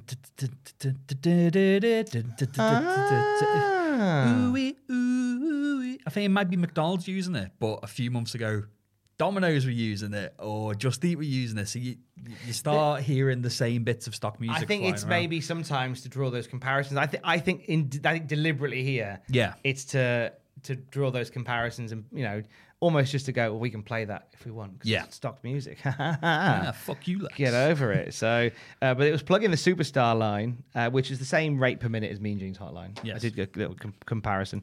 Topics on the Superstar line include are Goldust and Roddy Piper an item? That's they were talking about on the Superstar line. Yeah, they were leaning into that, weren't they? They really, really were. But you can pay $1.49 a minute to find out. No, they're not. Main event o'clock. Well, the in-ring main event, at least. It's a handicap match. It is Yokozuna facing Owen Hart and everybody's favourite food-based entrepreneur, the British Bulldog. Currently rushing back from Cumberland Sausage King in time to team with Owen and represent Camp Cornette. Cornetto King! Oh, Cornetto King! I love a Cornet. Mine's fit. I like the mint one. See, the thing is, wish to make a plain one. They see one with nuts on it, but I don't like nuts, so I've got to take off the nuts. But luckily, I can sell them later in Nut King. Cut backstage to where Bulldog's picking the nuts out of a Cornetto. Oh, I've missed one. Oh, bastard. Oh, it's going to get stuck in my teeth. That. Oh, my lovely teeth. My lovely teeth. Do me head in that, Will. Yoko facing Owen and Bulldog. Yoko really starts strong. He's throwing Owen and Bulldog around like nothing. An Owen missile dropkick turns the tide, though. We see Owen miss a splash from the top or a diving headbutt. Could have been either. Yeah. Giving Yoko time to recover from a 2-on-1. But then here comes Vader, making his second run-in appearance that he's injured himself on. Cornette tries to send Vader back, but to no avail. He leaps into the ring and clotheslines Yoko to the floor. Clotheslines Yoko with incredible strength. Yoko, so the match is thrown out at this point because Vader's twatted Yoko. It's pretty proper. Gives him the business, doesn't he? No wonder he gets. He's fucking recovering from surgery. And he's walloping Yokozuna. He's got a reputation. He's got to uphold. Ease up. Yoko gets a 3-on-1 pummeling until Ahmed Johnson makes his way to the ring to make the save, along with Jake the Snake Roberts. Slither noise. Slither. No rhyme or reason. No. He hasn't had any issues with Camp Cornette. Just decides to go out and help. Jake gets the snake out. Vader is frightened of snakes. Of course he is. I can't stand snakes. Vince is still pushing Vader versus Yoko one-on-one at WrestleMania, but the appearance of Ahmed and Jake to flank Yokozuna kind of gives them an out. And there was a good reaction for it. I felt the crowd were actually quite hot for the idea of Vader versus Ahmed. Because when those two were squaring up, everyone was like, ooh, yes. big boys. Nanu. And when Vader was coming down to the ring, he got a big reaction again because they're like, oh, fucking Vader, he's going to batter someone. So a decent showing for Yoko, maybe a bit too strong. Yeah, against Owen and Bulldog. He's battering them with ease. But yeah, again, it's setting things nicely for Mania, and it got a good reaction. That's all you can ask for at the end of the day. Yeah, it's given them the chance to make this into something more than just a one-on-one, because thank God they need it. Oh, definitely. Yoko is looking strong, but he is the fattest he's ever been. Yeah. He looks like he struggles through the basics, and Vader is very injured. Yeah. So let's have these two. Let's not give these two a one-on-one affair, because it could end terribly. Yeah. Jeez. Yeah, definitely. We come to our main event of the night, and it's a Billionaire Ted segment. We had Larry Fling live last week with Billionaire Ted. This week, Larry Fling live is with his guests, the Nacho Man and the Huckster. Fling introduces the stars from a previous generation as a toilet flush sound effect plays. As they focus on Huckster and Nacho doing their poses. Fling asks why Nacho and Huckster left the WWF, and they said they were too old. They both admit they feel old. Fling asks how long they're going to carry on this charade. Huckster says he's immortal. Billionaire Ted calls in via satellite. And Larry Fling says, I can't tell who's older, me or these geezers. But if you overpay me, like these two has-beens, I'll put on a pair of yellow tights and dance around the ring. Huckster gets offended, holds up a steel chair. Fling prepares to swing what I thought at first was an ashtray, but I think it's the stiletto. It's the shoe, yeah. Playing on the fact that Hogan had a shoe thrown at him last week. Ted appeals for calm, telling Huckster not to overexert himself. When they calm down, Nacho tells Larry Fling that Ted promised him that he would win in their match at WrestleMania. Huckster says he has to win for all the Huckster maniacs who buy my merchandise. Savage informs him they hand it out for free at shows. That's the truth, brother. Huckster says, stop calling me brother. Huckster goes wild with a steel chair, taking out runners, stops as Larry Fling brandishes a red stiletto as we sign off with like unconscious bodies around the table and like a guns at 10 paces with Fling holding a stiletto and Hogan holding a steel chair. This was quite funny. I've put more puerile and far less witty than the others, but it was still funny. It was still funny. They just went completely off the deep end, like you're saying, like, how are you feeling, Hogan? He's like, I feel old and I feel bald. And like, I'm old and shit and my bum smells and I'm crap. Macho's like, I feel old and bald as well, and there's fart noises going off, toilets flushing. I like the line where Larry says, how's Liz doing? And both Huckster and Nacho go, oh, she's fine. And then look at each other. I missed that bit. Yeah. They both look at each other and then the fart noise and flushes go off. It was just daft, but it was like... It was like crap Ren and Stimpy, and I was really into it. And it's one of those where I like to feel, I like to think I'm a sophisticated man of the world, and I'm sitting here watching a Hulk Hogan impersonation, farting and hitting people weekly with a chair, and I'm sitting there going... Yeah, we pretend to be sophisticated people, but we all laugh at a fart gag. Doyles, aren't we? We are just Doyles. And that's how that's Raw. Just a few weeks away from WrestleMania. Yeah. Going off with Larry Fling live. Your thoughts on this week's shoe? This is a really good episode. Yeah. They've gone into full speed ahead for Mania. Everything's building well. Diesel and Taker still building nicely. Good build for the Iron Man match. The Yoko stuff at the end was great. Ahmed Johnson's back. You got Jake. You got the Mankind stuff. You got Goldust wanting to, I don't know, suck Roddy Piper off. It's all fantastic. It's all really good.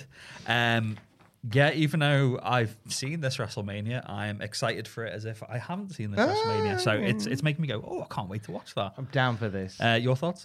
Yeah, I mean, there was lots in there to enjoy. Again, I think there's little touches they chucked in. I enjoyed how nervous I felt watching Ahmed Johnson fight Shinobi. Yeah. I think I enjoy these shows. I thought the Shawn Michaels Bret Hart Summit, I thought was excellent. That was fantastic. I thought a really lovely way to get the motors running for that one. I'm enjoying these shows more. With the addition of the backstage stuff. Now, at this point, I wasn't really watching wrestling. I was a lapsed fan at this point, which is why this show is so much fun to do, because I'm going back and watching wrestling I've never watched before, like week to week. I know kind of the bare bones of what happens. We both do. But we never watched it week to week before, so we don't see how it progresses. Oh, yeah. Knowing what's going on behind the scenes, I think is fascinating, because otherwise you'd be going like, Razor Ramon is such a prominent guy and now he's just not there. What's going on? Yeah. And without knowing all this behind the scenes stuff, you realize what disarray there potentially is down the line. You know that the roster's pretty buggered, which is why we've probably one of the main reasons why we've got a 60-minute match between two of the best ones on the show. Let's keep them. Let's have them fill up a third of WrestleMania. But I'm enjoying it more knowing all that stuff. And I'm quite pumped for WrestleMania 12. It's not the best Mania, but I'm enjoying the way that we're getting there. It's got some highlights. I think we're going to have to get Aiden at least for the Iron Man match. Yeah, if we can squirrel him away We could squirrel him away for an hour. I think we need to get Aiden in for the Iron Man match. Aiden Gibbons, the Cultaholic.com tribal editor-in-chief. Yeah. To come and do that one. We are back next week. What are you working on this week? So last time we spoke, you were working on the countdown of every manager ranked from worst to best. That's me in perpetuity now. Yeah. That's just your life now, isn't it? Yeah. So you're working from home for a couple of weeks. Yes. So when we do this next time, it'll be via Zoom. It'll be via Zoom. So don't panic if you see a Zoom. We're not going back to that permanently. Just while Jackins is working from home, we're all fine. Yeah. The trains are off from Tynemouth to here basically, and I could get the bus, but it'd take far too long. And it's like it's easier for work from home. Yeah, we'll have to try and do because if I do one from home as well, we'll have to try and do like a Poppy Louis Pablo summit. Oh God. Oh Jesus. Would they go wild? No, Louis would just be like, oh, I mean, Pablo ended up sitting on the laptop anyway. Yeah. And it'd be interesting. Like every single time he's met another cat or his reflection, it's been very fuck off. Oh, but what's weird is Poppy knows her reflection. She'll just sit there looking at herself in the mirror, just like, okay, yeah. Who's this sexy beast? Yeah. Who's this sexy thing? We'll have to see how many more Raws there are before Mania then. I think we've maybe got another 3. Oh, we should be all right. We're fine. No, because you'll have we'll have probably 2 episodes via Zoom. Yes. Bit of live admin. Ladmin, if you will. This is how we do it, yeah. Yeah. I think we'll probably have 2 episodes via Zoom. Yes. And then you're back in the office then. Yeah, I'll be back. So that should be in time for Mania, so it'll be fine. You'll be fine. We've done it before on Zoom and it'll be fine. You'll barely notice a difference. Except if you're watching on the Patreon, you might get the first ever meeting of Louis, Poppy, and Pablo. And you can see the conditions in which I live my life. Yeah, that'd be exciting. You can just please don't tell anyone how I live. Just all you have to do is just clean the bit that the camera's facing. Yes. And like if I ever pan the camera in my spare room slightly to the right or slightly to the left, then the veneer falls. See, I'm meticulously tidy, but my office, because I'm not using it full time at the moment, is also a bit of a junk room. Right. So my little bit is very tidy, but then there's just like clothes drying and cardboard boxes. And it's like, oh, okay. Yeah. Carnage everywhere else. Yeah. We'll look forward to that next time we're back together. What are you working on? This week, you'll have another brand new Desert Island Graps. I'll be chatting with Artemis, who is a former, she resides in France. She's a former NXT UK referee. And I'm intrigued to find out more about the NXT UK system. So we'll be chatting with Artemis this week on the Classic Raw review. We'll have a Classic Nitro review later in the week as well. The SmackDown review should return as well. Matthew, bless his little cotton socks, has been poorly with the COVID, so we've missed him for a couple of weeks. I did when it was cool. Yeah, I'm wondering whether you brought it in. No, it's far after. It's Whitley Bay Caravan Park, isn't it? Yeah, it was. Yeah, I think there was like 3-4 weeks removed from it. Yeah, that's fine. Then we'll let you off then. But so SmackDown Review returning soon. So in the meantime, until we're all next back together, this trendy man over here is Brad Atkins on Twitter. I'm at Tom Campbell on Twitter. Together, we're at Cultaholic on Twitter. Don't forget to join us. Mommy, leave the light on. I'm coming home. Love you. Bye.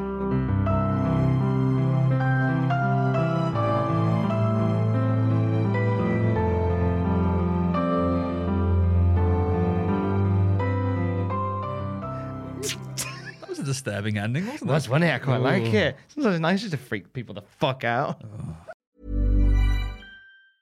Hi, I'm Daniel, founder of Pretty Litter. Did you know cats tend to hide symptoms of sickness and pain? I learned this the hard way after losing my cat, Gingy. So I created Pretty Litter, a health monitoring litter that helps detect early signs of illness by changing colors, saving you money and potentially your cat's life. Pretty Litter is veterinarian developed, and it's the easiest way to keep tabs on your fur baby's health right at home. Go to prettylitter.com and use code ACAST for 20% off your first order and a free cat toy. Terms and conditions apply. See site for details. Even when we're on a budget, we still deserve nice things.